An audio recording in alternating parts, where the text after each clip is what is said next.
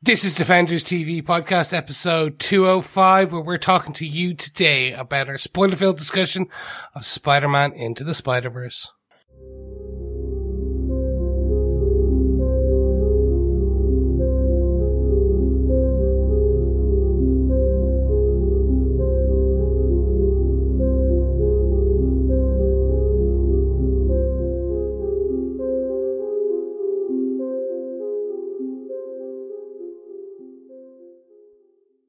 What's up, fellow defenders? We are back. It is coming to the end of 2018, but you know what we needed to do? Oh yes, we had to give our spoiler-filled discussion of Spider-Man Into the Spider-Verse, and this is 205th episode, so you know it's going to be good. I am Chris, one of your hosts, and I'm joined by illustrious Spider-themed co-hosts. Hello, I'm Jolly John, the Spider Joke. Insert spider joke here. I'm Derek. Like a Christmas crack? Absolutely. Welcome back, fellow defenders. Yes, I think we're actually into 2019 by the time we'll have this episode out. It might be late, but we had to do it. It's an excellent, excellent film. Spider-Man Into the Spider-Verse. Really enjoyed it, so we had to talk about it. And we needed Chris, our friendly neighborhood Spider fan, to talk with us about it. So, welcome back. As we have said, this is a very spoiler-filled discussion. We will get into every nook and cranny of this film. But before we got into any of that, we did want to just have a brief discussion between the three of us about why you should go see it. Because we've heard a few people say, well, it's not for me, or this or that, or different things. So we want to kind of just chat through about, no matter what your age you are, you could be a cat, and a cat should go see this film. It's even made for pigs. It is. Mm-hmm. Like, it's literally all animals of the multiverse. So we're going to have a quick discussion on that, and then we'll go through our usual production notes, details, and then into our top 5 points. So as of right now, we will stay spoiler free. Mm-hmm. And when we go into spoiler filled discussions, we'll, kind of set the alarms off. So if you haven't seen it, you can pause at that part. So, gentlemen, Why should people go see this film? The way I've been describing it to everybody that I'm talking to and everybody I'm recommending Spider-Man to the Spider-Verse to is it's like seeing your first anime movie. It's like seeing your first Studio Ghibli movie, for example, or Pixar movie, or your first Disney movie if you're a bit younger than that. It's something brand new. The animation in this movie is something you just have to go and see. It's so much better than we can even describe it as being.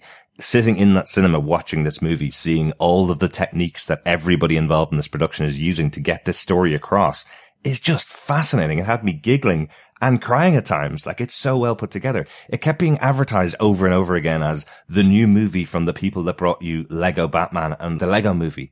Those movies are terrible in comparison to this. They're just throwing crap childish jokes at the screen over and over again in order to sell their toys. That's not what Spider-Man Into the Spider-Verse is about. This is done with love from everybody involved with the production, and everybody in the animation studio is going, we're going to give the best animated movie we possibly can. And I think they delivered. Oh, definitely. Yeah. I mean, just like leave everything at home and go and see this. Like, my concern was like, you know, is it going to be like the Lego movies? Because I just really didn't like them. As soon as I heard it was from the creators of that, like, I was like, uh-oh. Similarly, you know, this is something that if you have listened to the podcast, you would know.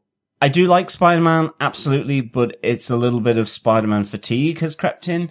I mean, Homecoming kind of broke that a bit for me. But I was there thinking, okay, am I really going to sort of enjoy this? But this movie, and I call it a movie because I think it kind of, the animation is amazing, but you know, it's action packed, it's funny, but I think importantly, this is a movie that is massively self-aware of its history, its place in comic book culture, its place in, I think, popular culture generally. It's got emotion, action, comedy, all that, great animation, great direction, lovely style to it. And I would agree. It is, for me, like seeing, Pixar and just going, wow, blown away, because, this is better than most live action movies, I think, to be perfectly honest.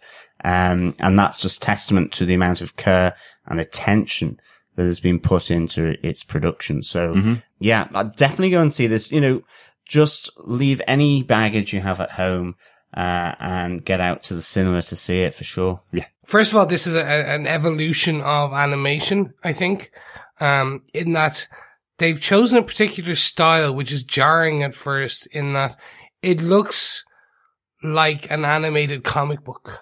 They have imperfections. If you look close enough, it looks like it was printed as a comic book. Mm-hmm. And sometimes it even has the imperfections where the ink shifts. So it actually is an animated comic book. Mm-hmm. So if you like comic books, even just the animation style is very intriguing. Like, to the point where I saw someone get up out of our screening and go and ask about fixing the projector. Yeah. Yeah. Everyone has said something similar about the shifting of focus, because it is it's such a new technique. Mm-hmm. And then they start using the paneling, they use the letterboarding, they use the twip. So even the actual, when he is swinging, you will see Spider-Man and you'll see the twip sound, mm-hmm. and it's written. They start layering that on. This could be the future of comic book movies. To a degree, animated comic book movies. Mm-hmm. We're seeing animation. I'm sure we'll get into details of it as we go into the podcast itself, but definitely I think our main 6 protagonists, our 6 spider people that we see, or spider things that we see on screen, each one of them has their own animation style as well. So merging the 6 of those together is also a really interesting style in itself. You know, Miles is our main character, but everybody else comes from a different universe and everybody else has their own style. I love that touch. It's so well worth seeing. Just to kind of round out this starting point, because we have so much more to talk about, we normally keep our feedback to the end of the podcast, but all of the feedback we got was actually spoiler free, because everybody just wants to recommend this movie. Stash Biggins over on our Facebook page says the best Spidey movie ever. The end credits, excellent, great movie, love the animation, a refreshing take on Spidey comics and animation. Trevor Green says my favorite movie of the year. Yeah, Ben Rush says this is a brilliant movie, best Spider adaptation ever, and the end title scene in tears of laughter. Teriyaki Ugly says, I really enjoyed this one. The kids have declared this their favorite. Lots of heart and fun animation style. I would definitely recommend it. I think that's a really interesting point, actually. Lots of heart indeed. I think you really feel that through the movie. Definitely. Salim Kilsler says, very fun movie. The characters were excellent and backed by some very accomplished actors. Really cool to see just a few of the Spidey variants. Rounding out the group, David Wang had this to say, and I think we'll all agree. You're going to need more than 5 points per host. Yes, David, it's a lot to go through, but we'll keep it condensed to the 5 because that's what we do, and we have an illustrious Lord producer who keeps us in check. To round this out, and I think this is the thing, this is a movie for the kids, but more importantly, this is a movie for everyone. There's adult jokes in there, there's kid jokes in there, there's beautiful animation, there's lots of heart, there's lots of comedy. It's just an all-round good film. So it's a fun day out for everyone. If you have the granny, the granddad, the grandkids, your children, the dog, bring them all to the cinema. Maybe not the dog, but just bring them all to the cinema and you will all find something to love about this film. I think your pet pig would probably love it. If you have a pet pig and you can get them into the cinema and get me a photo of that, I don't know what I will get you. I will find you. I will just send you whatever I can, because that is what I want to see. If you can put a fake Spidey mask on the pig at the same time, it would be even better. Love it. Love it. The suit will always fit. Gentlemen, let's get into our spoiler-filled discussion of Spider-Man Into the Spider-Verse. Or dare we say it's Spidey-filled? This is Spidey-filled. There are a lot of spiders to fit into this. Definitely. Do you know what I love about animated movies, guys? I love how different the directors and the writers are on these movies. You know, these directors that come onto this project, they're on it for 5 years. So generally something that they've made in the past could be years and years ago and you haven't heard from them. Well, the reason is because they're working on this project. We've got Rodney Rothman working on this project. He was the writer and producer on 22 Jump Street, who worked with Lord and Miller on that production.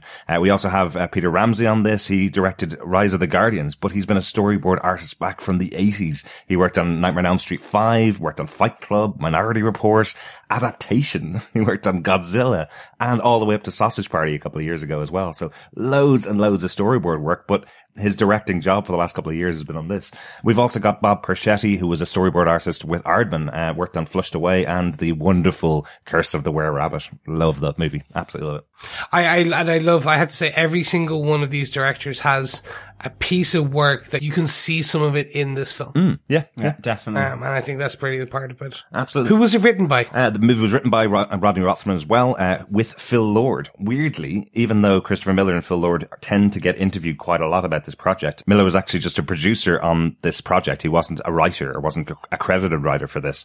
Phil Lord is working with somebody else really on this.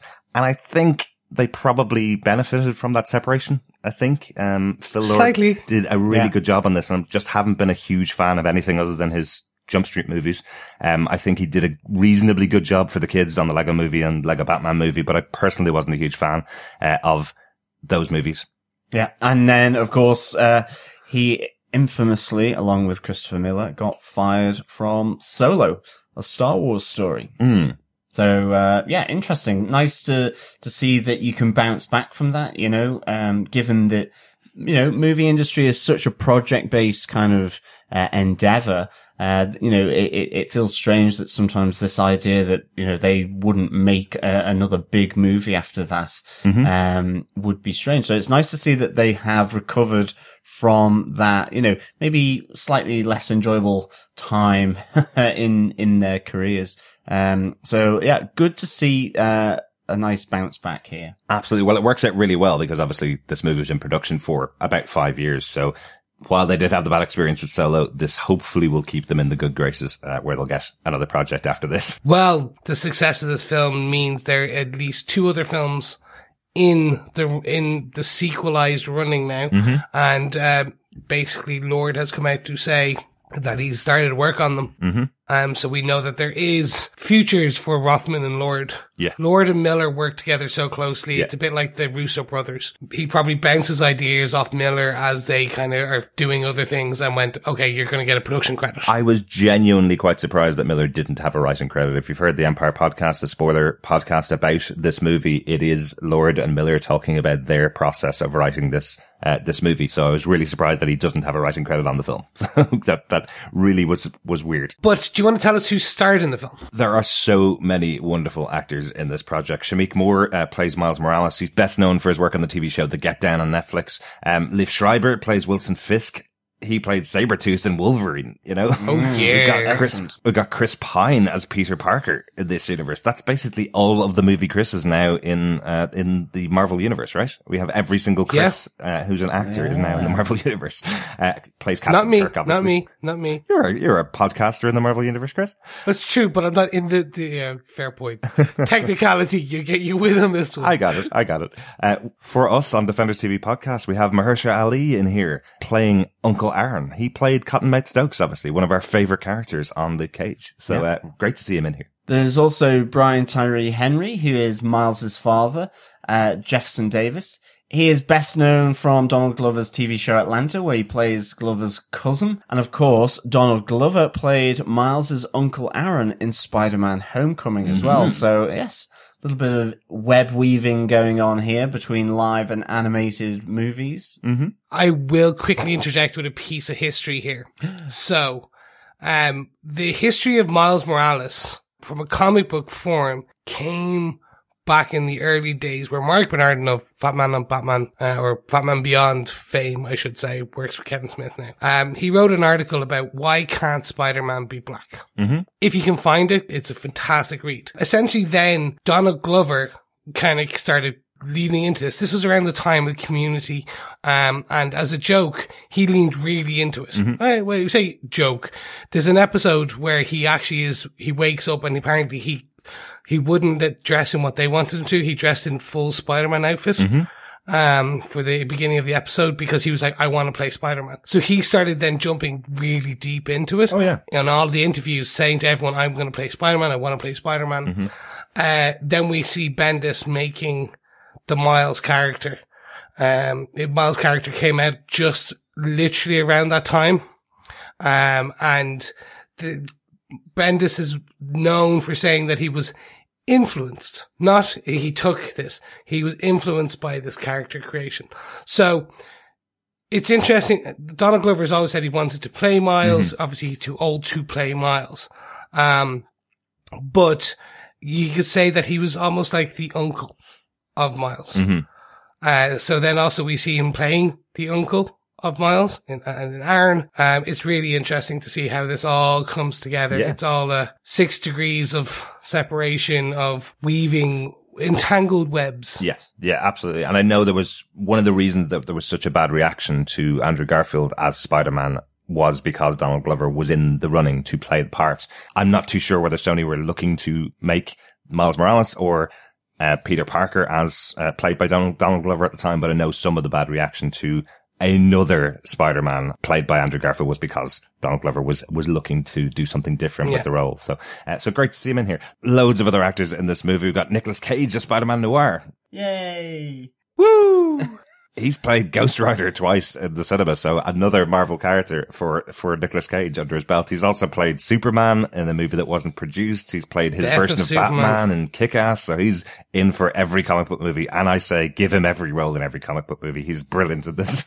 If he's on for him, he is amazing. I love him. I just literally, anytime I heard him, I just have face off, face off, face. Like, ever since that film, that's all I can hear. He's such a distinct voice. Actually, I never would have placed him as Spider-Man Noir, like in that kind of style. Now, anytime I read those comic books, it's just going to be that voice in my head. Absolutely. Another wonderful Aunt May to add to our roster. We have Lily Tomlin playing probably the oldest version of Aunt May that we've seen on screen, but she's fabulous. She is a great actress, a great comedian back from the 70s and Saturday Night Live. She does Grace and Frankie on Netflix as well at the moment. Really well worth the watch. Definitely check it out. Zoe Kravitz plays MJ in this movie. She played Angel in X-Men First Class as well, and was recently in The Crimes of Grindelwald, the new Harry Potter movie. Really good. And another great piece of casting. I love this. Marvin Crondon Jones III plays Tombstone. If you've watched the TV show Black Lightning, he plays the bad guy in that. He plays Tobias Whale on there. So really cool to see him acting in the role of Tombstone for a very small role this time, but loads of good villains in this movie. Yeah, and I just want to call out Luna Lauren Valnes, who plays Miles' mum. She was Lieutenant Maria Laguerta in Dexter. Yes, she was. I really liked her take on this character as well. Definitely. John, do you want to tell us what they all gave us with your synopsis for Spider-Man Into the Spider-Verse? Sure. In New York, Peter Parker stops an attempt to rip the reality of space and time, and at the same time discovers that his world has another Spider-Man, as he saves a young man named Miles Morales, who was recently bitten by a radioactive spider from Alchemex Labs. However, in the ruined crucible of Dr. Liv Octavia's dimension-altering machine, and witnessed by Miles, Peter Parker is killed at the hands or fists of Wilson Fisk, who is obsessed with returning his dead wife Vanessa and son Richard from another reality. Fisk fails in his attempt, but partially leaking other realities come into this world, and with them other Spider-Men, women, and pigs. As Doc Ock rebuilds the machine, Miles must quickly come to terms with his newfound powers and responsibilities, as he and the disparate group of spider heroes must race against time to save themselves from phasing out of existence and to fight Fisk's plans to protect all of their worlds. Good synopsis. So much going on in this film, obviously. There's really loads and loads of origin stories going on. Nice to keep it just to Miles, because he is our main character. And with great ability comes great responsibility. Chris, do you want to kick us into Miles's world with our point number 1? Yeah, I really want to talk about just how they fleshed out Miles' world in this introduction. This is probably what we would consider the standard Marvel universe. There's the usual heroes, but you also have the setup of, you don't get introduced to Peter Parker first. You don't get introduced to, we get introduced to a young boy who is going about the usual things. I think he's about 15 in this film, and we see him, he's kind of getting ready for school. Yeah. You see his mum and dad kind of coming in. You see him working on these little stickers because he's the rebel that he is. And he's walking to school and he gets caught by his dad tagging, where you see him jumping and slapping. He's running down, he's saying eyes to films, and he's running and slapping his stickers all over. And then you see that his dad, pulls him over. Mm-hmm. And we see that his dad is a cop, and he falls right in front of the cop car. Yeah, yeah. Really good relationship between his mom and his dad at the setup of this start of the movie with Miles. I love that moment with his mom where she's saying, hurry up, get out. You don't have time to do that. You don't have time to have breakfast. And then on the doorstep, you see her outside hugging him, and he's going, Mom, I've got to go. I don't have time for this. So both of them saying they don't have time, but she's making time to hug her son and tell him how much he loves him. It's so unusual in these movies. We even joked about it back when we were doing our Defenders podcasts about the TV shows, how few Marvel characters have both parents and both parents that treat them well and love them. I love this with Miles. You know, he has a good relationship with his parents, even though his father is a bit too clingy for him. He stops outside of the school and puts on his loudspeaker and tells Miles to tell him he loves him before he lets him go for the week. You know, he really does care for Miles. Yeah, really I love good. this. Yeah, so I really enjoy this dynamic between the family. It's just a standard teenager with his, I don't want to hug you, don't force me to tell you I love you in public, I'm going to be cool. There's no darkness there, it's just a nice family unit, which I really enjoyed. Yeah, and the extension of that really is Uncle Aaron as well. You know, I like this choice of having Miles much prefer the cool Uncle Aaron, the guy that lets him tag stuff. He lets him go out and do graffiti on walls in the city of New York, you know? Of course you're going to like Uncle Aaron more than you like your cop dad if he's going to let you do this kind of stuff in the city. But it's another nice teaching element for kids watching this movie. Don't just go for the cool person. They may be doing something that you don't know they're doing behind your back. Go for your parents. They're the ones that give you the right instructions in life, you know. Really nice touch in this film. Uncle Aaron's great. I love Mahershala Ali in this film. You know, he is just so cool that, of course, he's going to be able to have a move like just putting your hand on someone's shoulder and saying hey to them is going to get you their phone number. Of course he's going to have that kind of move, but Miles isn't going to be that kind of character at all. Well, he could be at some day, but no, not initially.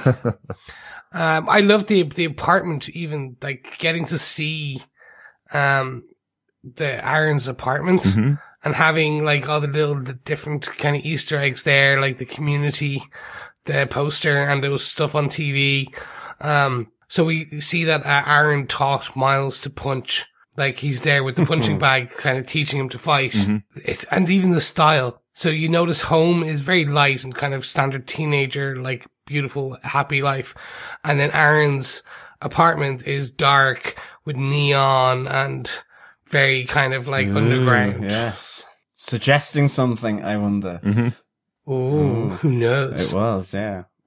This was really cool, definitely. I really enjoyed then the introduction to the Vision Academy. Yes, the other side of Miles's life really is that he's also going to a really prestigious school. Like, you know, in the original creation of Peter Parker character, he is a really intelligent nerd who's really good at science and ignored and punched up and beat up by other kids. In this version of the origin story from Miles, he's been sent to Vision Academy because he's got such good grades and also wins a lottery to get there. And it's a boarding school as well, of sorts. And I do like when he's going to the academy, you know, he bumps into the kids from his neighborhood who aren't going there. And it is that kind of idea of different sides of the tracks as well, kind of brought in here. Yeah. But I do, this is really cool. But I think just quickly as well, for me, it's that, you know, as I say, you have Miles at the center. And I think that's really, really cool. And I like the fact that there's familiar elements here, but it is different. It really is. And I think that's really good. I mean, I was saying about spider fatigue, at the start, but for me, this just felt, as you say, fresh, light, different. As you say, Chris, that tagging element, just, it's a great little touch that just adds some different personality to Miles that is very different. You know, he's clever and cool, dare I say it. Well, he's clever and desperately wants to be cool. Well, and I think that's something that really comes across very well with Miles. That's true. It's one of those ones, you know, Peter Parker just desperately wanted to have friends when he was a kid and in school. That was kind of his whole dynamic, whereas Miles just wants to be cool. It does everything to be cool. He doesn't want to be the nerd going to the prestigious school. He wants to hang around with the kids playing basketball down the street. They all still seem to like him. That's why he's trying to get himself flunked out of school, you know? I love that moment, just that little tiny touch with his teacher where his teacher goes, you got every single answer to this question, to this test wrong. The only way you can do that is by knowing which answer is the right one and choosing the wrong one. You're too intelligent for this, you know? It's really good. That, even when she just does, it's 0 out of 100 and then 1 and another 0 and you're like, he's like, damn it. And also at Vision Academy, we do see, his partner in crime, really, in the comic books. This character was used as the basis of Peter Parker's friend in Homecoming. He is a comic book character, and he doesn't even get named in the movie. Genki in the Ultimate Universe and now in the comics is Miles Morales' best friend, his partner in crime, the Alfred to his Batman, if you will. Yeah. The best friend every man needs type of thing. He's not given a name. But is given 2 wonderful moments in the movie, which we'll probably talk about as we get through our point number 2, the spider origins, the other characters that are in this movie. There's so many spiders. We've got 7 spider people or spider things in this movie, starting out with Peter Parker. Now I saw the trailers for this. I saw bits of the movie before it came out at the end of Venom as well. I was totally convinced that this Peter Parker that we saw at the beginning of the movie was the Peter Parker that we were going to follow throughout the movie. I thought we were going to get a story about how he breaks. I love that we start out with perfect Peter Parker and that they kill him off. That was a real surprise to me because I wasn't expecting that at all. Chris Pine's Peter Parker. What did you think, guys? Well, first of all, I didn't even know it was Chris Pine until the very end of the film when I saw the credits. Right. It didn't register to me. The voice, and I was like for such a small bit to get him in there, I was like, brilliant. But yeah, I loved seeing the short take on this. Yeah, definitely. And I think it only needed a short take. I mean, for most people, this is their jumping off point, to an extent of the Peter Parker, the perfect Peter Parker, the Peter A. Parker, or what, just to differentiate from Peter B., who I have a lot more affinity with, I think. I just think that, it's the starting point. This is the contrast with all these other different, spiders from different, universes. And dare I say it, realms. I love the fact that from the same creative minds of Stan Lee and Ditko that brought Doctor Strange, it makes for me perfect sense that there is this Spider-Verse with different Spider-Man, whether it be a pig, it could be Spider-Ant, who is an ant bitten by a spider that, who knows? Like, I love all these different origins that come here. And I think it's great that you have this very brief connection with Peter Parker. And it takes you down a route where, he gets pummeled by Wilson Fisk. Yeah. Doing that classic fist thing, where he's chucking it down. We've seen that in Daredevil where he just takes that brutal physical anger and we get that here and Miles being the witness to it. So, I like that brief connection as well where the lives of Miles and Peter, intersect and you get that brief bit of, advice, and that idea that, there's another Spider-Man, within that single reality, that one world. And then we get introduced to all these other different spider heroes from the different realities. Yeah. And the one thing about, the perfect Peter Parker, Peter A. Parker, whatever way we want to kind of refer to him. He's the Tobey Maguire, Sam Raimi Spider-Man. Yeah. He's the Spider-Man he's been active for about 10 years. He's done the train scene from Spider-Man 2. He did the upside down kiss, which they actually inverted, which I loved with Mary Jane from Spider-Man 1, where she was then hanging from, a fire escape and he was standing on the ground, which was a nice tweak. He talks about the stupid, dancing moment down the street from Spider-Man 3. So I love the fact they did this because you have to remember for some people, what they know of Spider-Man is the movies. Absolutely. Yeah. So that has anchored.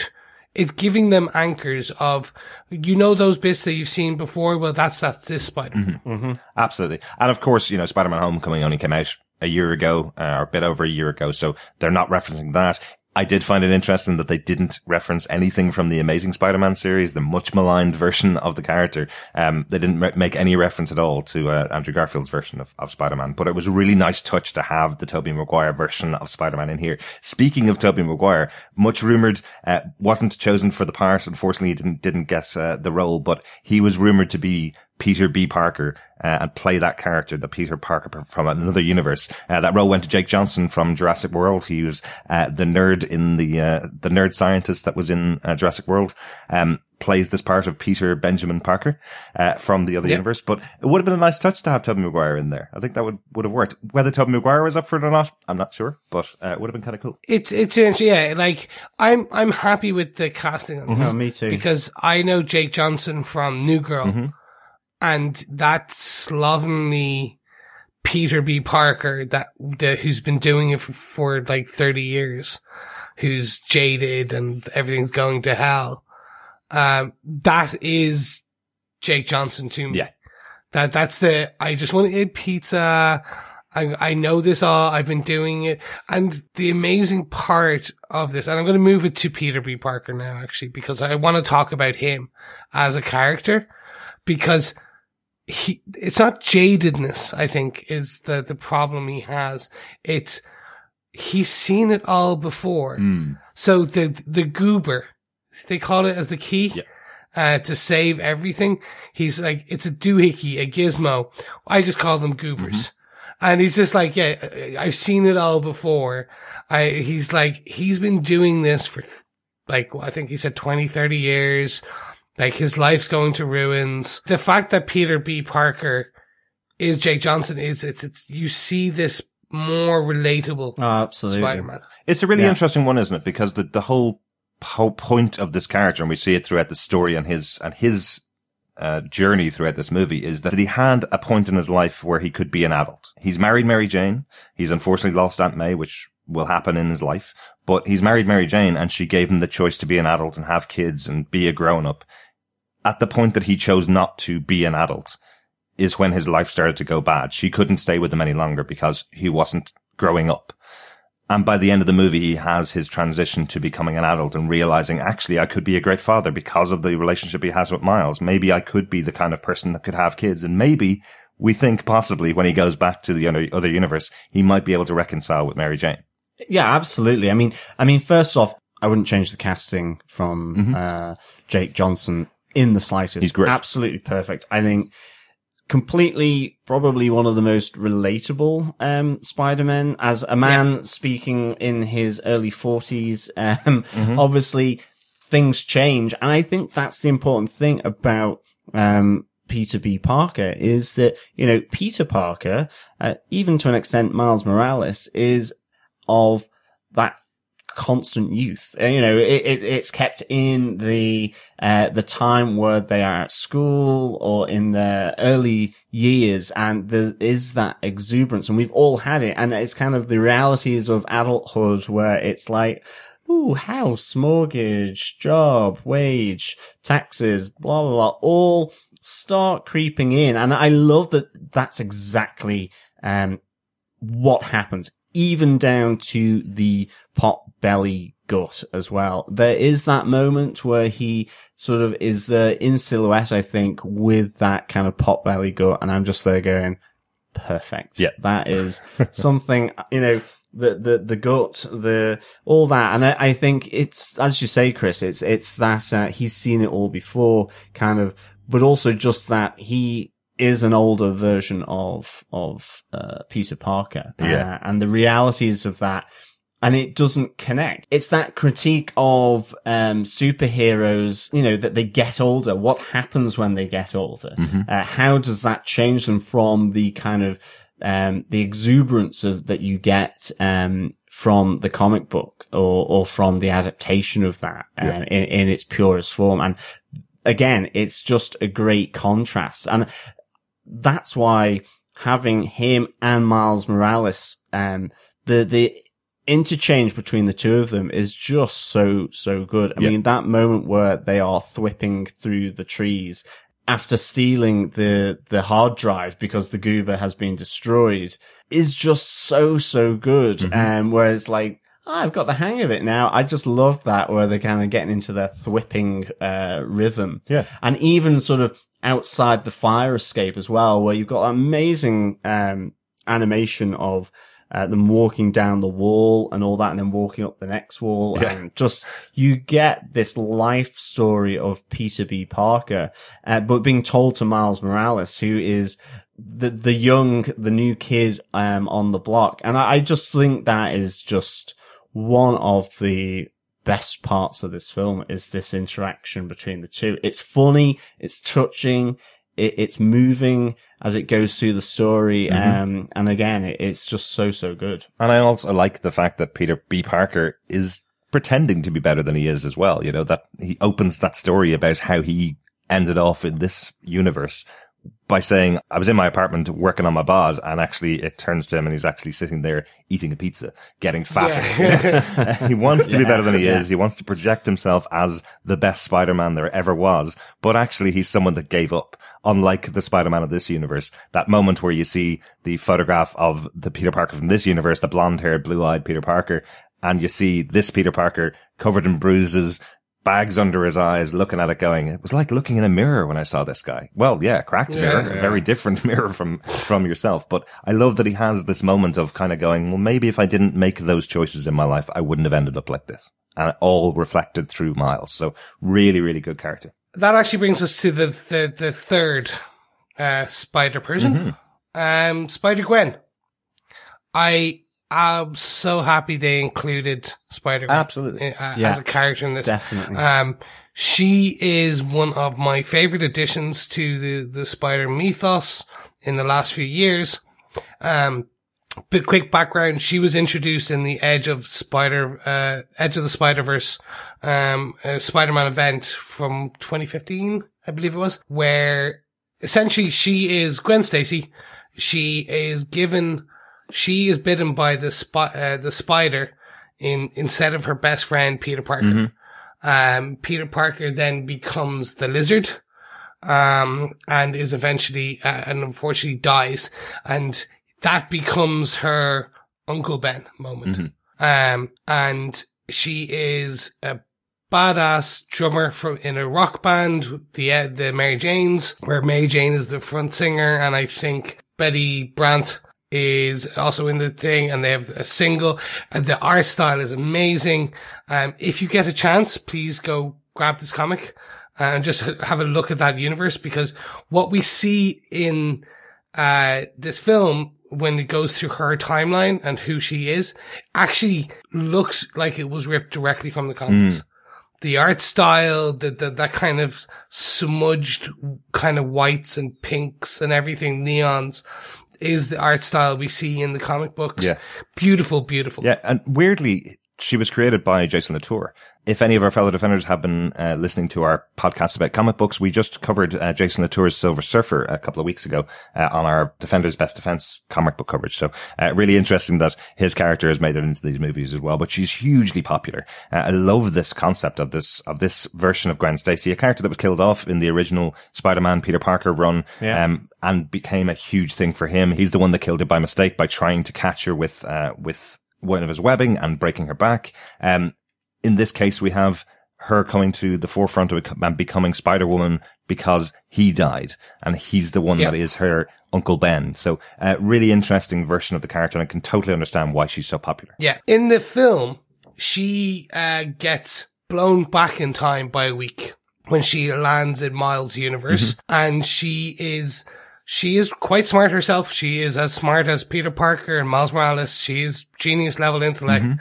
So she follows what she considers the source of this kind of disturbance to the Visions Academy, where we get the first introduction to her in her Gwen Stacy persona, when she meets Miles, when Miles is late for class. It's a lovely interaction.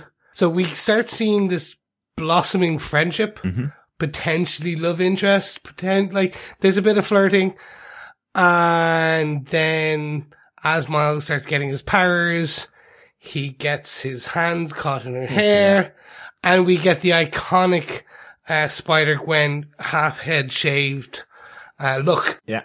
So cool. Because he rips out half of her hair on his hand. It is hilarious. I love that the next time we see her with the iconic haircut, Miles goes, great haircut. And she tells him, you don't get to comment on my haircut. Yeah. She's kind of embarrassed by this great looking hairstyle that she's created, but it's because Miles has pulled out half of her head of hair. Yeah. The awkwardness between these two is great. I love that first moment of contact with what she calls her Gwendy or Gwendu. It's kind of relates almost to Wakanda, and she's like, I'm from Africa. No, South Africa. There's just this lovely kind of awkwardness, even with Miles trying, his Uncle Aaron's technique on this girl as well with the hand on the shoulder. It's all just really, really good. And of course, right at the end, there is this, as she's going back to her reality, you have that moment where, as you say, Chris, is there going to be this love interest here? But ultimately that they end off saying friends. And it's a really good, move through, this movie between these two, I think. And once again, the arc for this character is that she won't have any friends because Peter Parker died. And by the end of the movie, she's accepting that Miles might be a friend. So, nice touch. And she also finds a way back over. She finds a way to communicate to Miles at the end of the movie. So we know that she has some ability to travel, possibly, between universes. So that's a nice setup for a future movie.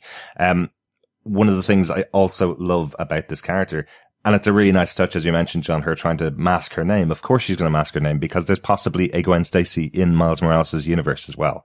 And she knows that because she's as smart a character as she is. Yeah. She's played by Haley Steinfeld, who started out in True Grit, but has become hugely, insanely popular since then as a singer, as an actress, etc. And, Derek, I believe she's in Bumblebee at the moment. Yes, she's in the new Transformers movie Bumblebee, set in the 80s. Apparently really good, but haven't got to see it yet. Excellent. I'm right there with you. I'm hearing amazing things. Yeah. Apparently it's the Transformers we deserved, yada, yada, yada. But I'm like, I'll get there. I still have to see Aquaman as well. This was my first point of call. Yes, absolutely. Okay, take us on to our next, 3. And we can kind of go slightly quicker in these Spider-Men. Penny Parker. Yes. Which is our anime. The one I've never heard of. Really? No, I just hadn't heard of Penny Parker. And yeah, just so amazingly, gorgeously weird and wonderful. Again, absolutely love anime, and having this character in there is really, really cool. I love that she gets her intro in exactly the same way as most anime characters. When it cuts to her origin comic, you get that kind of fast-paced animation from her. Really cool. Hadn't heard of her either. This is probably the least known of all of the spider people that we get in the movie. I think she's only appeared in about 2 or 3 comics and maybe some of the big crossovers, that she's appeared in. So really cool to have her in there though. And really cool to having the robot as well. The robot had those wonderful animations of the smiling face and the frowny face and the tear, which was just really affecting, in big moments throughout it. Yeah, I think so. And I think with all of these as well, it's a movie that's massively self-aware of its place. And, I've said that. And I think none more so than where they retell the story of each of these Spider-Men as they're introduced, where it's all quick fire.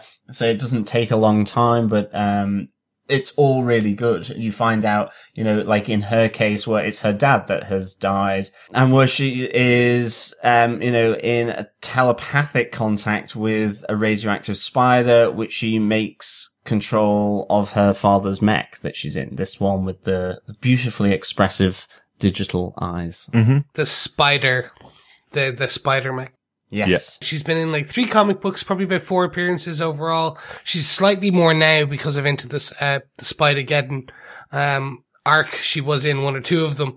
But I can see her blowing up now because her character is actually quite interesting. Yeah. The art style is fun and, people have been taking and running with this, since, she's played by Kimiko Glenn from Orange is the New Black. Mm-hmm. Really well-known Asian actress, which is fantastic. And yeah, it was just a nice, I wouldn't say comic relief because that's actually not true. every character has a comic relief element, but every character has a kind of serious moment as well. Yeah. I think she's fresh. I mean, it's just Yes. like the whole concept of this telepathic contact in then her father's spider mech, with the connection to the radioactive spider. It's completely fresh. Yeah. It's completely different, but very similar. Yeah. You know, and it's just like, oh wow, okay. Who thought this up? What, that's really interesting. So, Absolutely. Yeah. Really, really cool. And again, completely different art style for this character. We'll talk about the other two characters in a second, but recently I heard the interview with the creators of this movie saying that moment where all 6 of them are side by side on screen together took 3 months to complete because each one has an individual art style to them. That's fascinating. Just having all 6 of them move back and forth across the ceiling in the college took 3 months to complete. This is what I love about animated movies. If they're done well, it means you've got loads of time to layer in jokes and loads of time to layer in really, really good complex characters like they do with Penny Parker, who's on screen for maybe 10 minutes in this movie, but you know who she is by the end of the movie, and she has her own arc, and you feel for her when the mech dies. You feel the connection that she has with this last piece of her father, which dies in this universe, and she has to go back with her radioactive spider to her own universe without the mech. You do feel for her arc as well. Really like that. Yeah. No, and I think that's one of the amazing things about this film. Mm-hmm. The attention to detail. Yeah. So as you said, they're standing together, but Spider-Man Noir is in black and white, and there's always wind rippling his jacket and stuff. Uh-huh. But then everyone else is still perfect. So they had to animate his jacket and everything while they're probably potentially working on someone else who's talking. Mm-hmm. So it's just this attention to detail. Yeah. So that brings me to Spider-Man Noir, which is another fantastic character. Probably my favorite, and probably has my favorite moment in the movie where he's looking at the Rubik's Cube going, this is green, isn't it? It's like, no, it's not. Is it blue? Yeah, I love it. It's like colours have blown my mind. Brilliant. It's just a great touch. And again, he's made from newspaper print throughout the movie. So when you see him, it's always the black dots and white dots from a newspaper, which is a really, really nice touch for this character. Once again, some beautiful animation in there. Yeah, I absolutely love him. So it's a 1930s noir Spider-Man, and he's a great grizzled character. Mm-hmm. He has guns in the comic books. Mm-hmm. He doesn't have them here. Yeah. Which is fine. It's still a kid's film. Mm-hmm. If you get a chance, he's only in a few comic books. Yeah. In his own run, it's kind of like a what if, kind of Elseworld story. It was in that weird period where Marvel were doing loads of noir comics where they did Luke Cage noir as well and Spider-Man noir. So yeah, it's a bit more for adults, much more of a Max comic book or a Max version of Spider-Man, which is something you don't get to see very often. So definitely worth checking out. What I do love, you mentioned it, Chris, about the wind that's always going through and always passing by this Spider-Man noir. I love that it also gets everybody else. So if Spider-Ham is sitting on his shoulder, you see Spider-Ham's hair going in the wind, or his ears going in the wind as well. So he is surrounded by wind at all times, which smells like rain. Yeah. Strangely, I just want a really interesting one, if anyone's interested at all. The Vulture is a cannibal in his universe. That's how dark his universe is. So again, I'm very shocked they included him, but I'm so happy they did. Yeah. Oh, definitely. Let's bring it into our final spider person thing. Yeah. Spider-Ham. Peter Porker. Yeah, from noir to cartoon. Mm-hmm. Yes. I love this. I wasn't really planning on loving it quite as much as I did, but in particular around the fight where he's like, I'm a cartoon. Yeah, and as he pulls out his big mallet, of course, which he gives to Miles Morales as a present, he says, and you can just put it in your pocket. It's just like so good, that nod to cartoons versus comics. Mm-hmm. And it's just really good. And of course, he's a little edgy as well. He's edgy comic, it's that with all this fun and craziness and silliness, some of it is a little edgy. I'm still not entirely sure about his introduction where his hands are dripping with water, I suppose, or something. Do we know what that was? He said he just washed his hands from being in the bathroom. Yep. Yeah. Okay. Excellent. Perfect. I just love that we got introduced to this character in the comic books as and he's been a bit of a joke character. He's a spider bitten by a radioactive pig that turns into Spider-Ham. Yeah. And it's just so much fun in the comic book universe.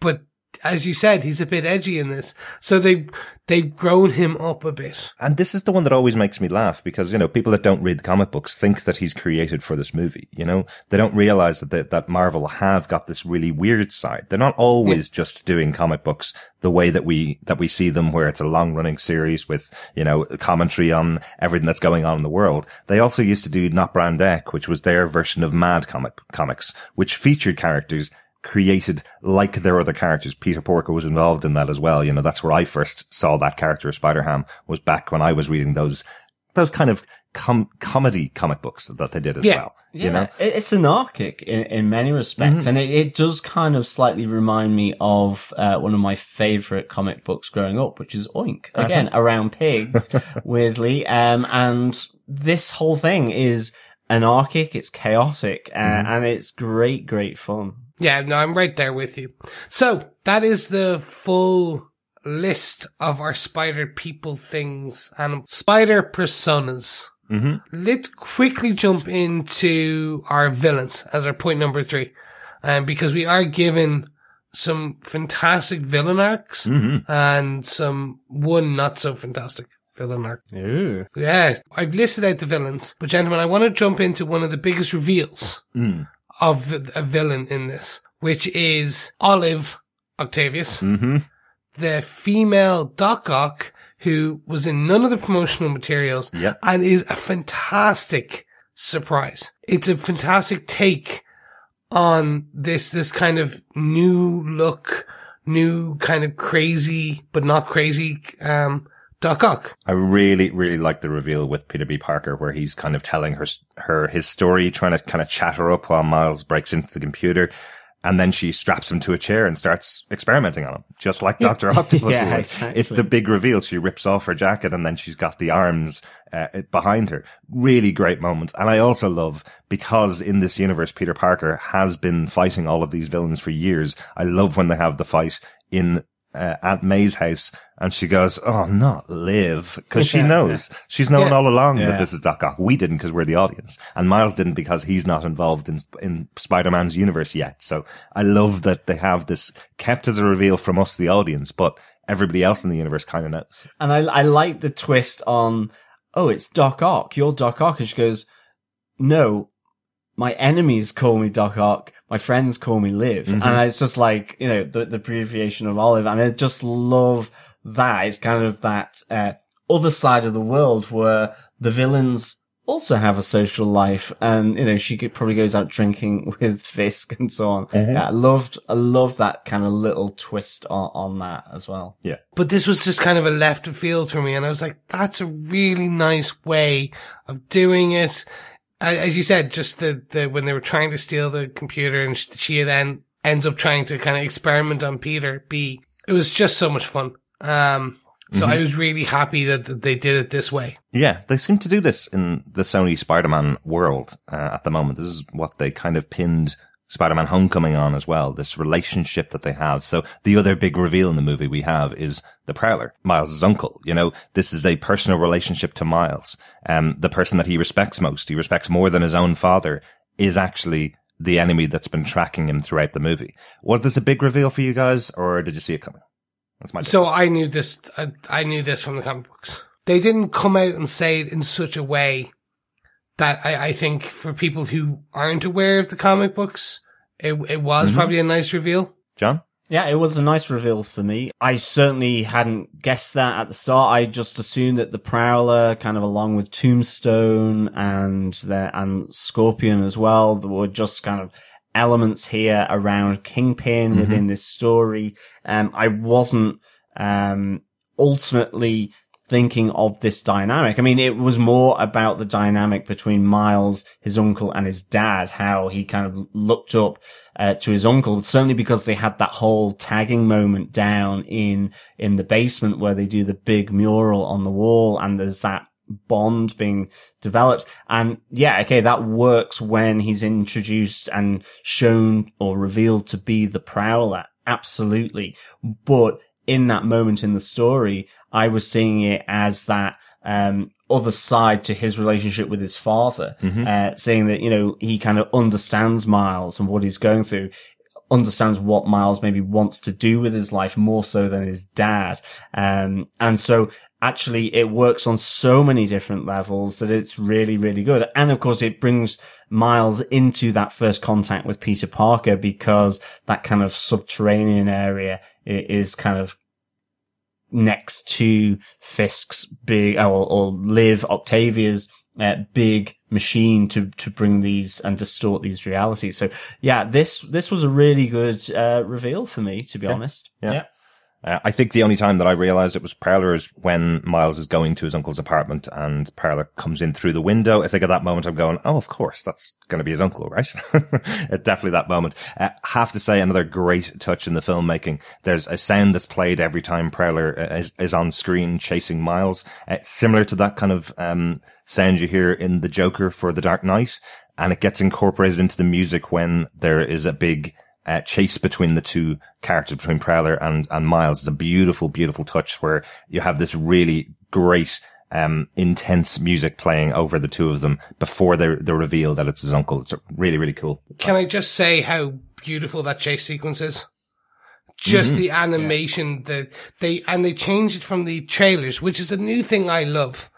I do like now that we are getting these edited versions of the scenes in trailers, where they're taking things out, so it's still somewhat fresh when we see it again in the cinema. So when you see Miles kind of just doing the running and the jumping and everything like that, it's still so nice. Yeah, I totally agree with you, Chris. Definitely, yeah. The actual scene where we saw the meeting of Peter B. Parker and Miles, we saw that at the end of Venom in the cinema when it was out a couple of months ago.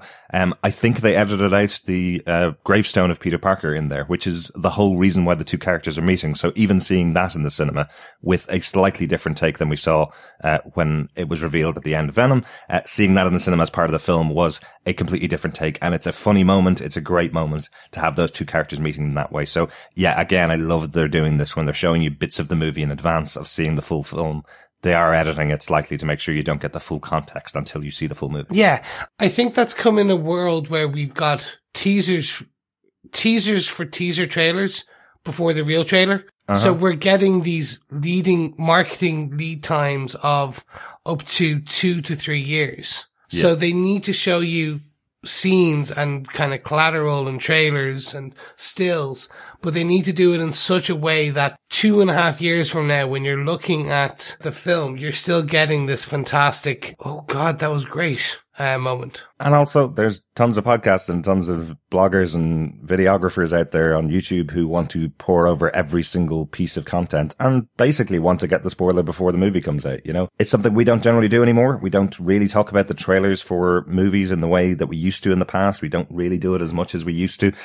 Kind of because, well, I want to see the movie and I don't want to get spoiled.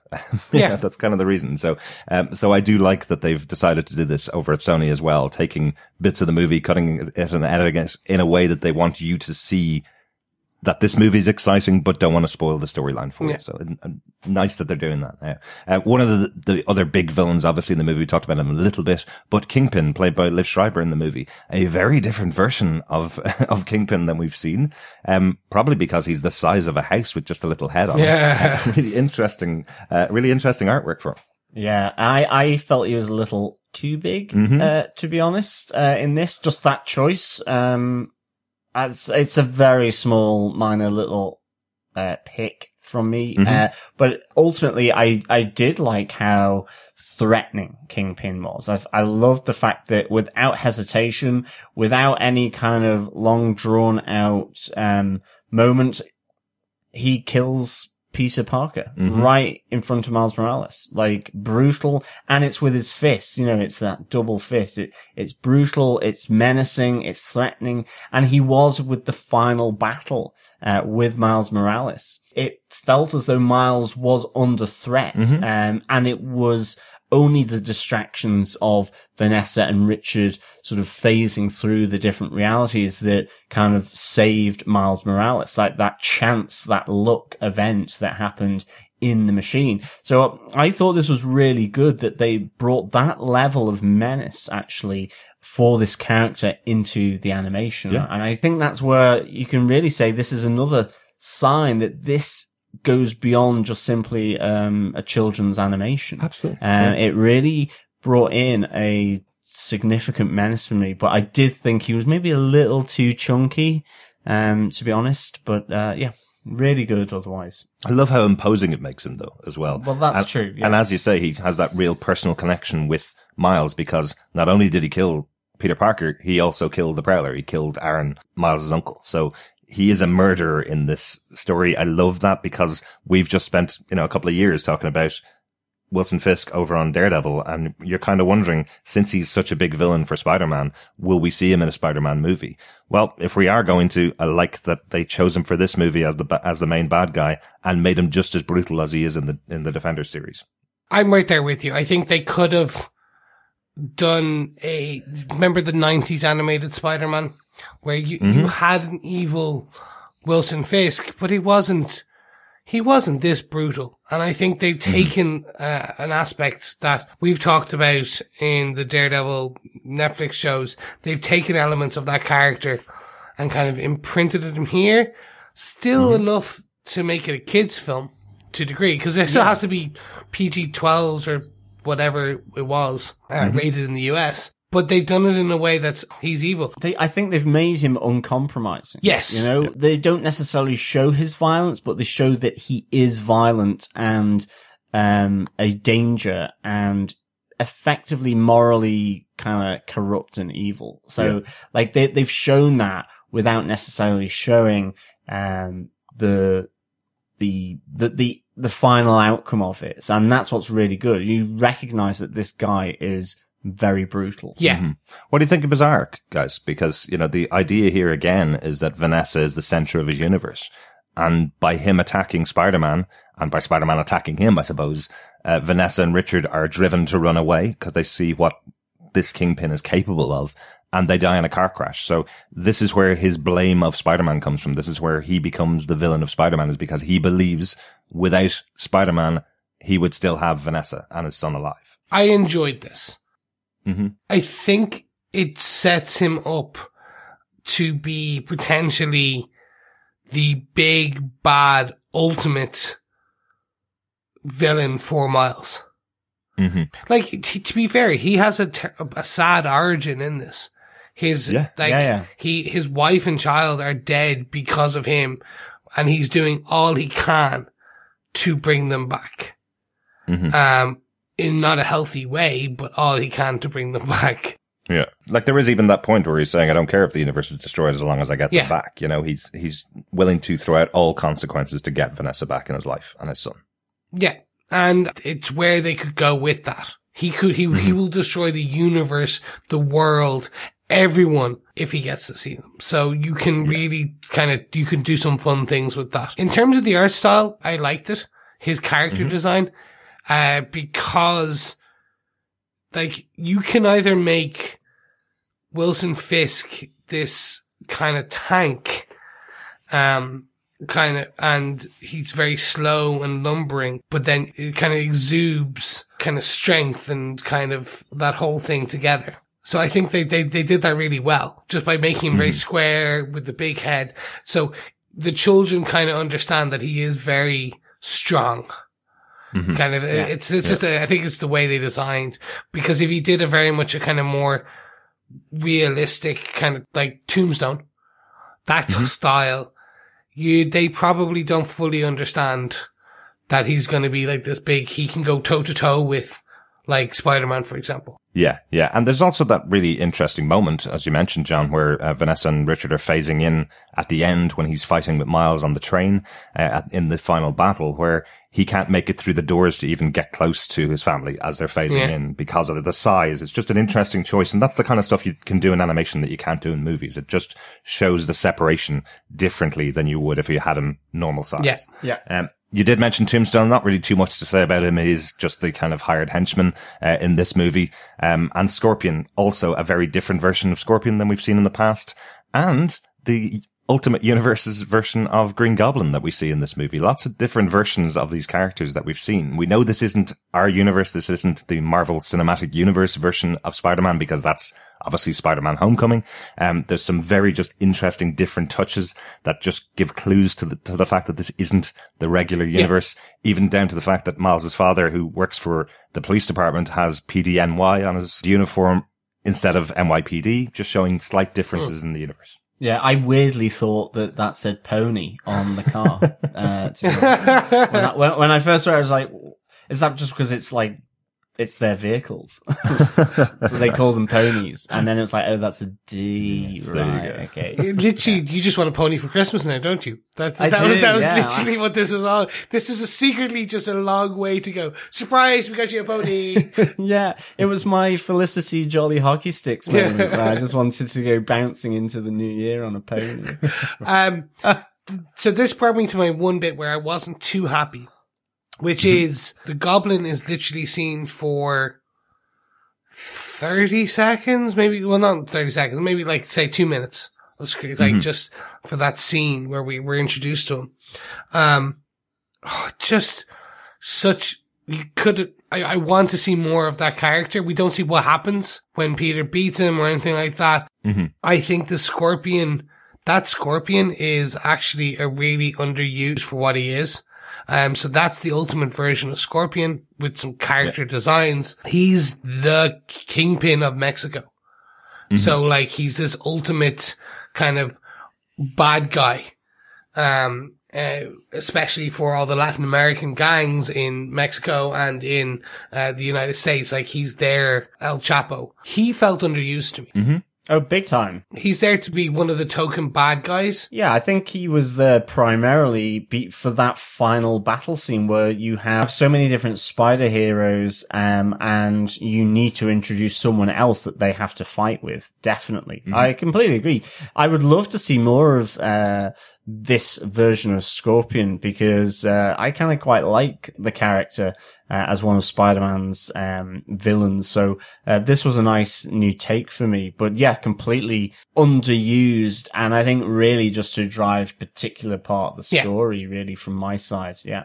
And I think before we move on to point number 4, lest, us not forget, the stormtroopers of this world, which are the lab coats from the laboratory, which I have to say, as the two Spider-Men ran through the canteen, and Peter B. Parker taking his bagel like he said he would do. I just love the fact that is that Spider-Man? I was like, and all of a sudden all the guns and the lasers, and you just hear this one shout of, he's got one of the bagels. It's really cool. Again, the humor is so well written in this because you're finding it's just like what you're expecting them is to run away and go, "Oh my god!" or "Hey, can we take a photo?" Then all of a sudden, like all the guns come out. So good. It was just so well done, really well done. Well, perfect. Look, that leads us on to point 4, and this is Miles's journey to becoming a hero. Like with so many superhero movies and so on, you have this arc of how they get there. And here we get a very specific journey, which is through Miles, because I love the fact that he is surrounded by multiple versions of his own self who have been through the same journey. And I think that comes really to such a really good point where he has lost his Uncle Aaron. He's realized that his Uncle Aaron is the Prowler. He's kind of been really defensive, but, as Spider-Gwen says, of all the people, we're the ones that understand where you're coming from. You know, tragedy and loss is part of this journey. You know, you think back to Peter Parker, certainly with the recent game on the PS4, you see that connection with Peter Parker and with Doc Ock in the lab, that kind of surrogate uncle, if you will, that person who has the same interests in science, tech, and who is kind of like the stand-in for his Uncle Ben at that moment until, you know, it all goes pear-shaped. And it's the same here. And, I really liked, how all these different common threads were kind of pulled together here for distinguishing Miles's journey, to becoming a hero. I thought it was really, really good. The way that they did this, they did it really well, which was they explained how each of them had tragedy and loss. Yeah. Be it well, actually, we didn't actually find out about Peter Parker's tragedy and loss. He was made into a bacon sandwich. Oh, okay. There we go. Yeah. In another reality. Now I'm really hungry. He was involved in an Irish fry-up. Ah, there we go. But I really enjoyed that they explained this and how each of them have used that loss, that tragedy, to push themselves forward. So we had, obviously, for Peter A. Parker, Peter B. Parker, it was Uncle Ben. For Gwen, it was her Peter Parker. For Penny, it was Penny's dad. For Spider-Man Noir, I think he said it was his Uncle Ben as well. Or Uncle Ben. He goes Uncle Benjamin, which was obviously to try and make it slightly different. So for Spider-Ham, it was his Uncle Back Bacon. Ah. I don't know if that works, but I thought I'd throw it in there. Baby back ribs. Baby back, yeah, exactly. So I'm so happy when they do this, which is, they actually even went a step further, which is, in your typical origin, you do have this arc in the typical kind of superhero origin film. He kind of goes up and then he goes down and he goes up again and it ends everything happy-go-lucky. They did do that. They followed the scripted origin story kind of like to a T, but it doesn't feel like that. It doesn't feel the contrived kind of element to it.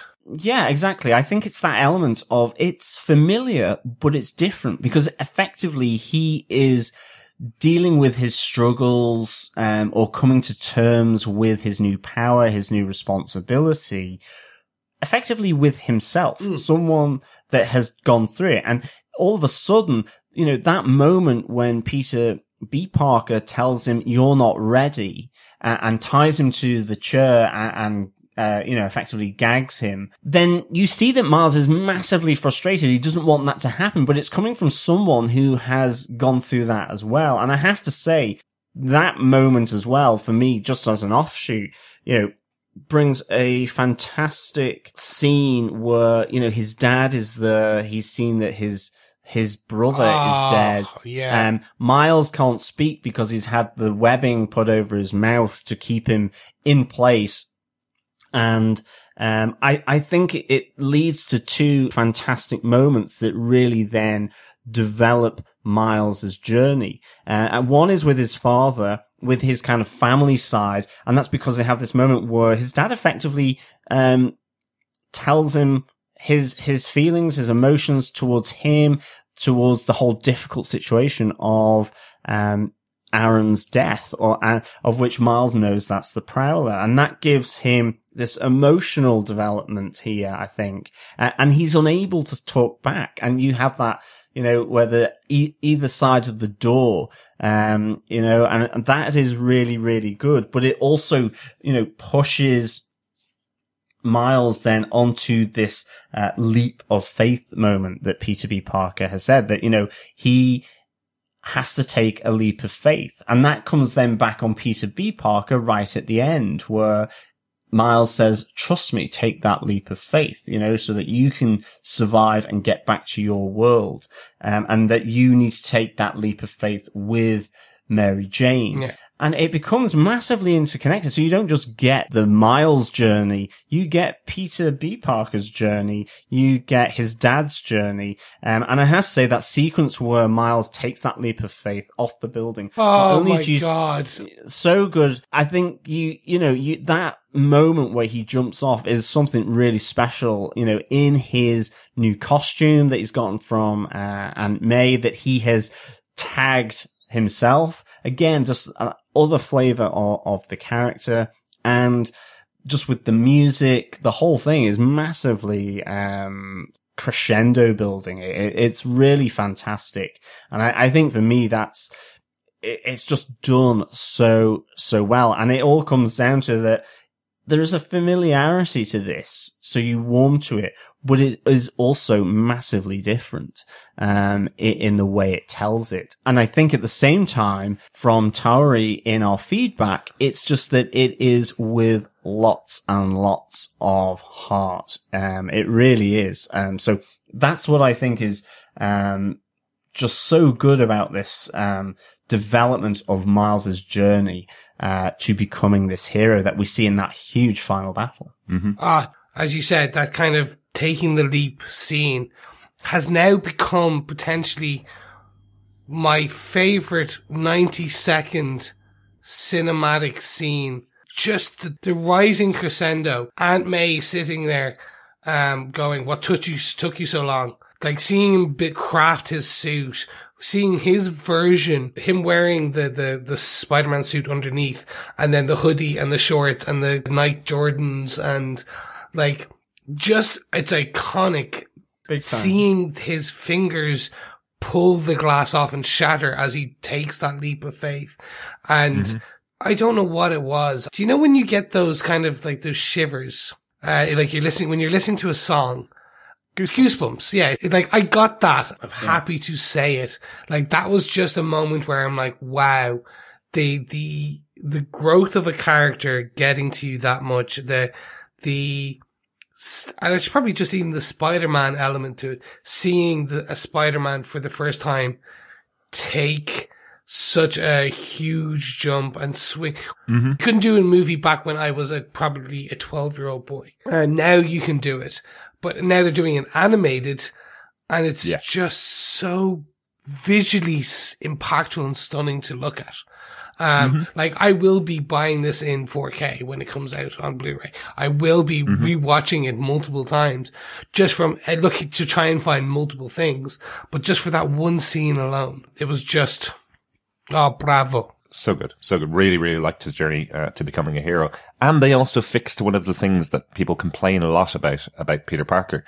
So Peter Parker obviously got bitten by the spider, but in the comic books, he's also the creator of the web shooters. He's also the creator of his own costume as well. So in this movie, we have Aunt May saying she's the one that did all that work. So a nice fix in this universe that Aunt May is the helper of Peter Parker and now the helper of Miles Morales. Yeah. And I think that's so good.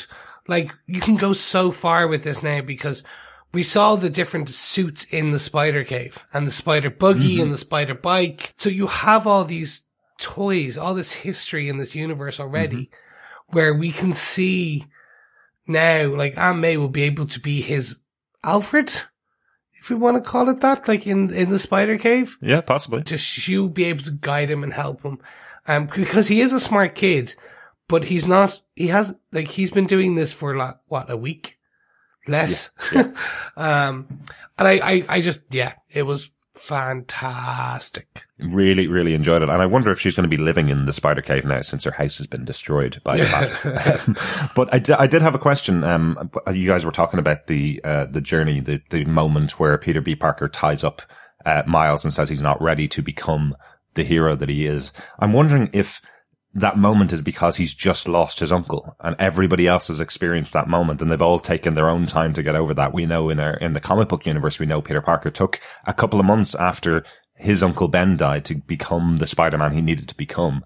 I wonder if it's also a little bit of all of them recognizing that this is a huge moment that Miles needs to deal with and he's not going to be able to become the hero. But it shows you the strength of Miles that he is able to pull his socks up and get out there and become the hero to save this universe.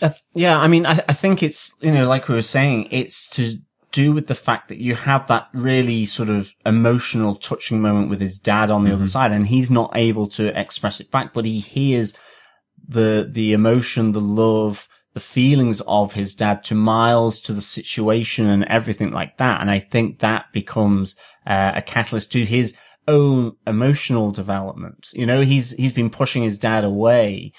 He's preferred his uncle. His uncle has now passed away, but it's realizing that there's a circle there of these two important people in his life. It's not either or, it's both of them together. And I think there's an emotional development in his journey that allows him to become this hero by then, again, having that kickoff point with the fact that he's learning from himself because of the other spiders being there, the other spider heroes, you know? So, I think that's why he's able to do it. Yeah. I love the line, when the Prowler, when Aaron Davis is dying and he turns around and says, "You're like me." That's an emotional moment. When you see, Miles' dad there, you see the Prowler dying, you see Miles kind of just standing over the body, right in the heartstrings, and being able to see that play out. But you see Miles be able to go beyond that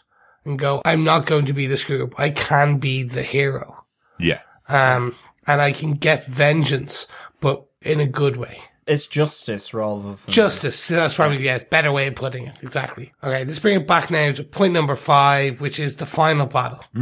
Which is just a beautiful sequence. So good. As I say, I mean, I've already talked about Ditko, but this was just like, this was so nice for me. It did kind of remind me slightly of A Certain Strange, but I just loved how the action happening in the machine, all these things coming through, seeing Vanessa and Richard, how that affects Kingpin, how, you know, the simple act of trying to get the USB or the Goober into the socket, and having all these relationships. I like the fact that Miles is able to kind of say goodbye to each one of them as they plunge down through the splitting of realities and dimensions.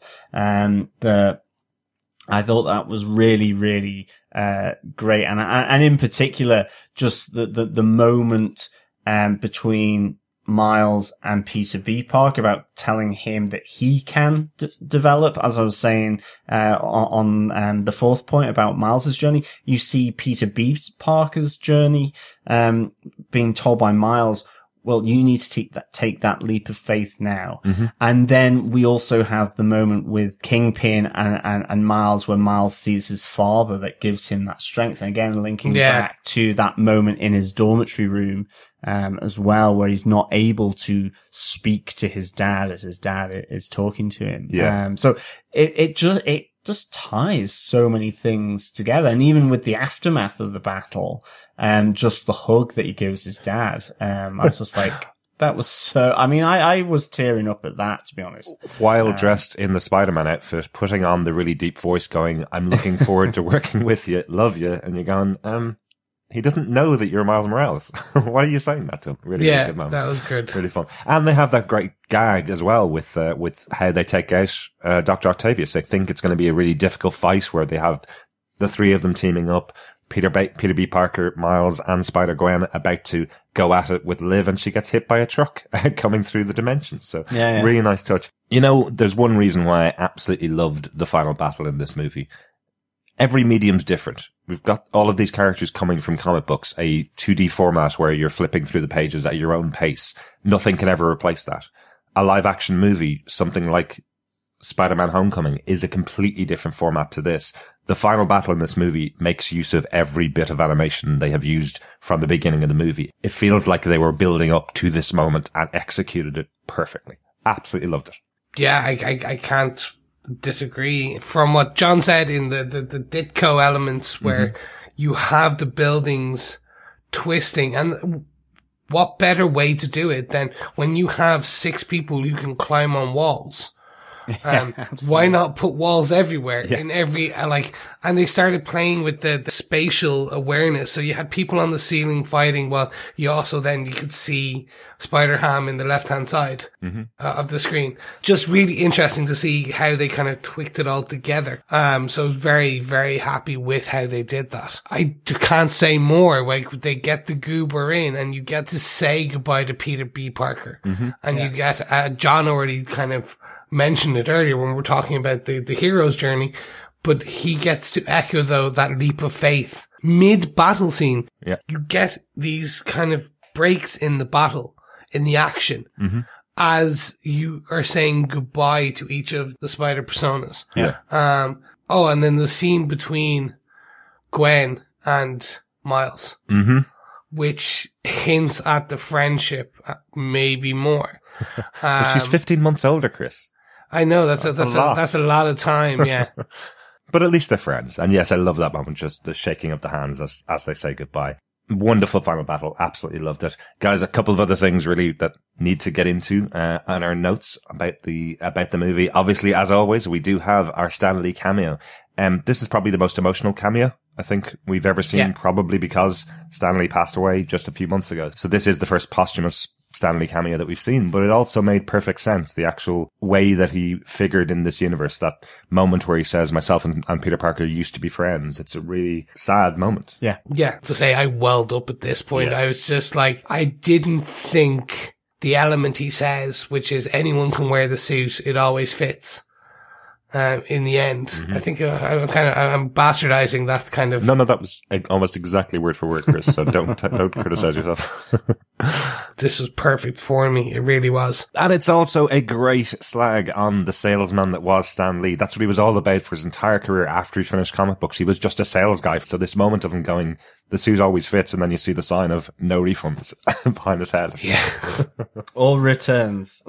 Like we've got what, 2 more cameos probably lined up. We don't even know just yet. Yeah. No.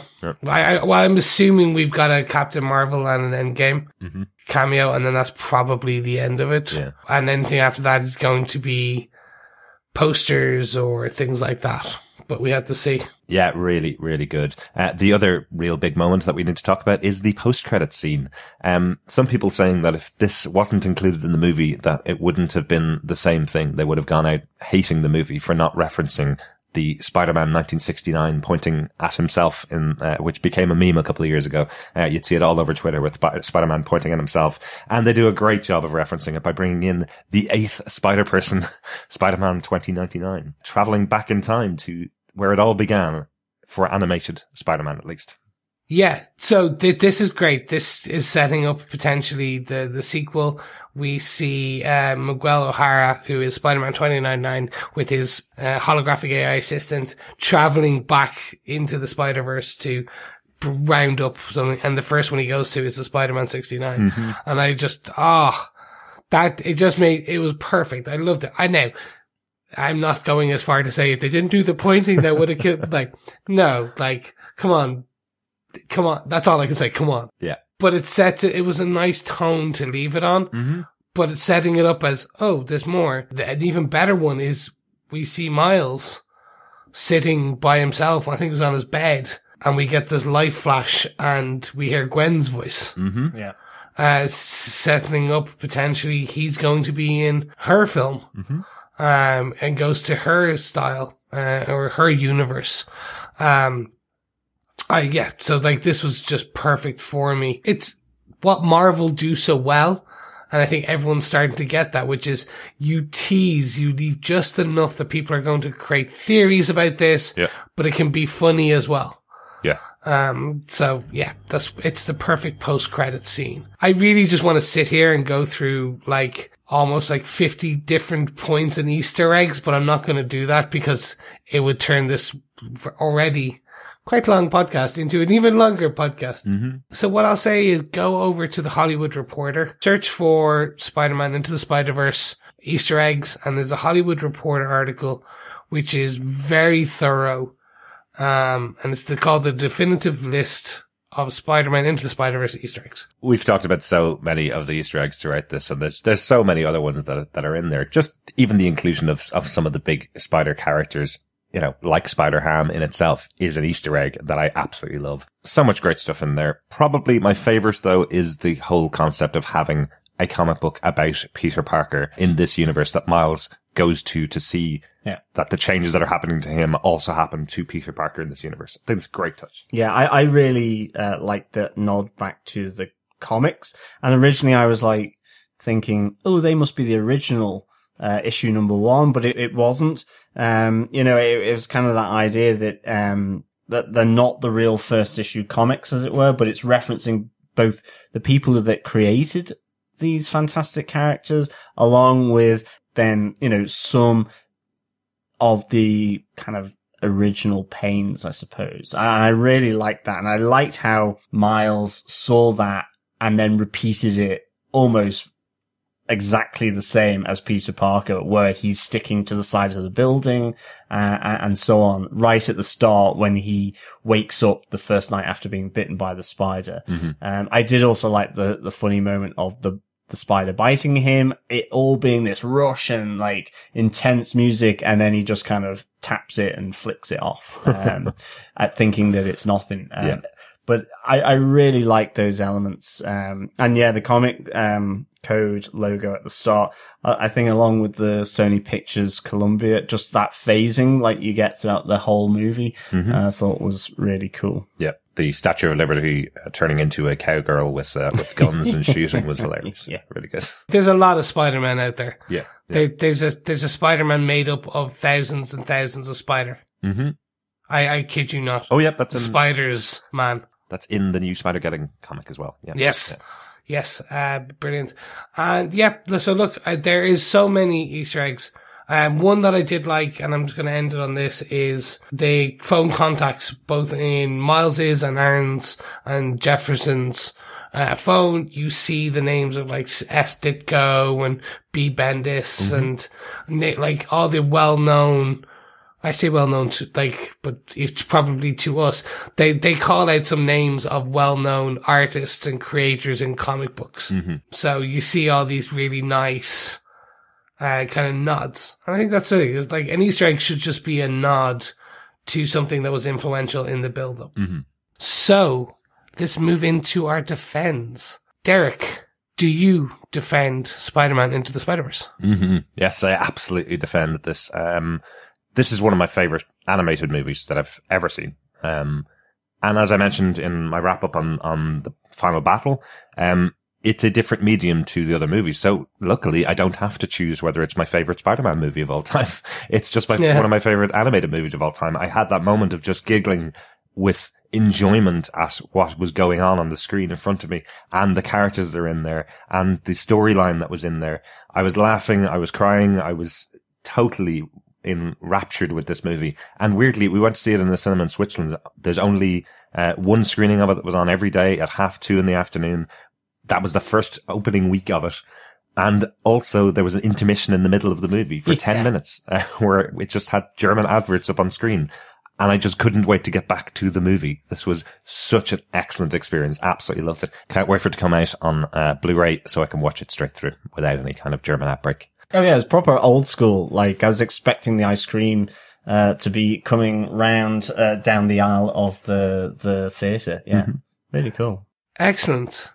So John, over to yourself. Do you defend this film, Spider-Man Into the Spider-Verse? I cannot recommend this enough, to be honest. Yes, I absolutely do defend this movie, Spider-Man Into the Spider-Verse. I give it 5 seahorses trying to make it work out of 5. Yeah, I absolutely really just was blown away by this. I really enjoyed everything about it. It was great seeing Miles Morales as the new Spider-Man. I loved how it had so much heart, so much emotion, so much fun, so much wit, cleverness. The animation was fantastic. I loved how self-aware it was. You know, for me, it was just, I think, one of the best films, if not the best film I've seen this year. It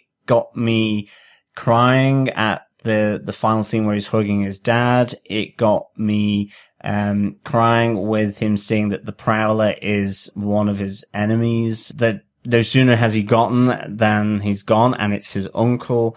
It had me laughing out loud. It had me getting goosebumps and tingles at the leap of faith. It was just a fantastic film. Whether it's live action or animation for me, absolutely fantastic. And yes, I do defend this movie. And yes, seahorses making it work is a thing, according to Peter B. Parker.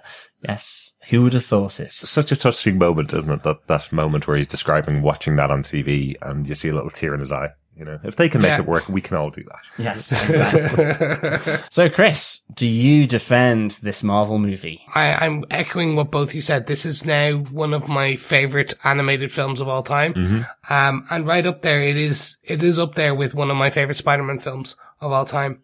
I'm so happy we live in a time where other kids can grow up and Miles can be their Peter Parker. So they may not relate to Peter Parker, but they may relate to Miles, and that he can be their Spider-Man. And this is a new origin for them. And if, I think that's the key thing here. The comics universe, everyone can find a character that they relate to. And I think that's the really interesting part here. Spider-Gwen could be someone's Spider-Woman or Spider-Man. So all these different spider personas can lead a person into the universe that we all love so much, which is comic books. This is a gateway drug into a fantastic hobby that will live with them for life. Now, it's an expensive hobby, unfortunately, because comic books, go on for hours. But yeah, there's a history and girth there. So I'm so happy that this will introduce a whole new generation to the Spider-Man mythos in the world. This film, and we've said it, I don't want to cover and belabor too many points, is it has a lot of heart, but it also has some amazing animation. It has amazing writing. It has amazing action sequences. That 2-minute or 90-second scene where Miles is taking the leap, is just gorgeous. Yeah. This is a must-see film for everyone. You don't need to like Spider-Man. You don't need to like animation. You don't need to grab your kids or your uncle or your aunts or your grandkids, whatever, to go see this. It is a film that is for everyone. And I think it will go down with that over time. And I'm excited for the sequels. That's really it. And I think there's going to be a lot of people that are going to regret not seeing this in the cinema when it comes on TV in a couple of years, or when they see it for rent in a couple of months' time and they put it on their TV. I think you're going to regret not seeing it in the cinema if you don't take the opportunity while it's there, because it is magnificent. And it's not in 3D, or we couldn't see it in 3D. I'm really glad we didn't, because there's so many great effects in there and the animation is used so well. It's so interesting that Marvel a couple of years ago made this decision not to do origin stories because they knew people were fatigued by seeing their favorite characters and their origin stories over and over again.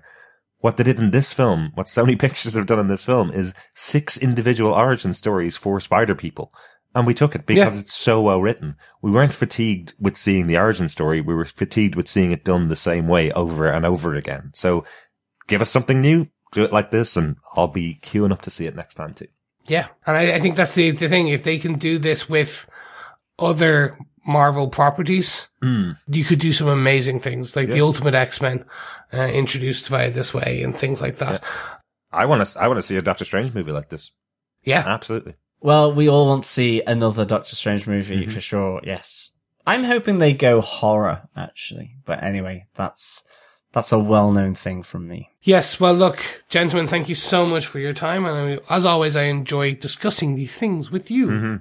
But also I love discussing it with our fellow defenders out there. And if you have any additional feedback, sure, throw it into the post, into the group, and we'll respond as we go along. Don't forget to subscribe at DefendersTVPodcast.com, where you can link off to the iTunes, to the Android, to any good or evil, Fisk associated or not, podcast catchers.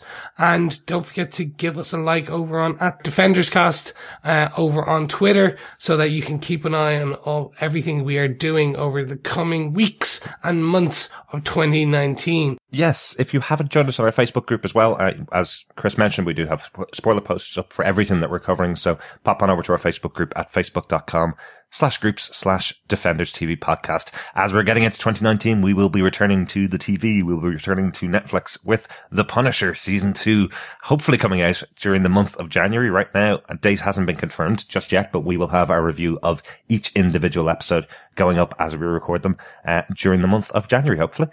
And then later on in the year, we'll be returning to Jessica Jones with the final season, possibly, of Jessica Jones season 3, coming out later on in the year. And we'll be continuing our MCU movie reviews with our review of Captain Marvel in March. Mm-hmm. And then, gentlemen, we get Avengers Endgame in April. Yes. Absolutely. It's gonna be good. I'm much more excited for Captain Marvel right now because it's the next Nick Fury movie. So, hey, it's made for me. Yeah, exactly. Excellent. And it's 90s, so you'll get all the references. Yes, exactly, because I'm old. Thanks so much for joining us, fellow Defenders. This has been a absolute blast talking about this movie, and I can't wait to see it again. And can't wait to talk to you again about the next projects that we're going to be covering. Talk to you soon. Now that's a teaser. Bye. Thank you, fellow Defenders, for joining us. It's, as always, been a pleasure. I'm off to be not very cool at all, unlike Miles Morales. And after that, we'll speak to you again in 2019. Bye. That's all, folks.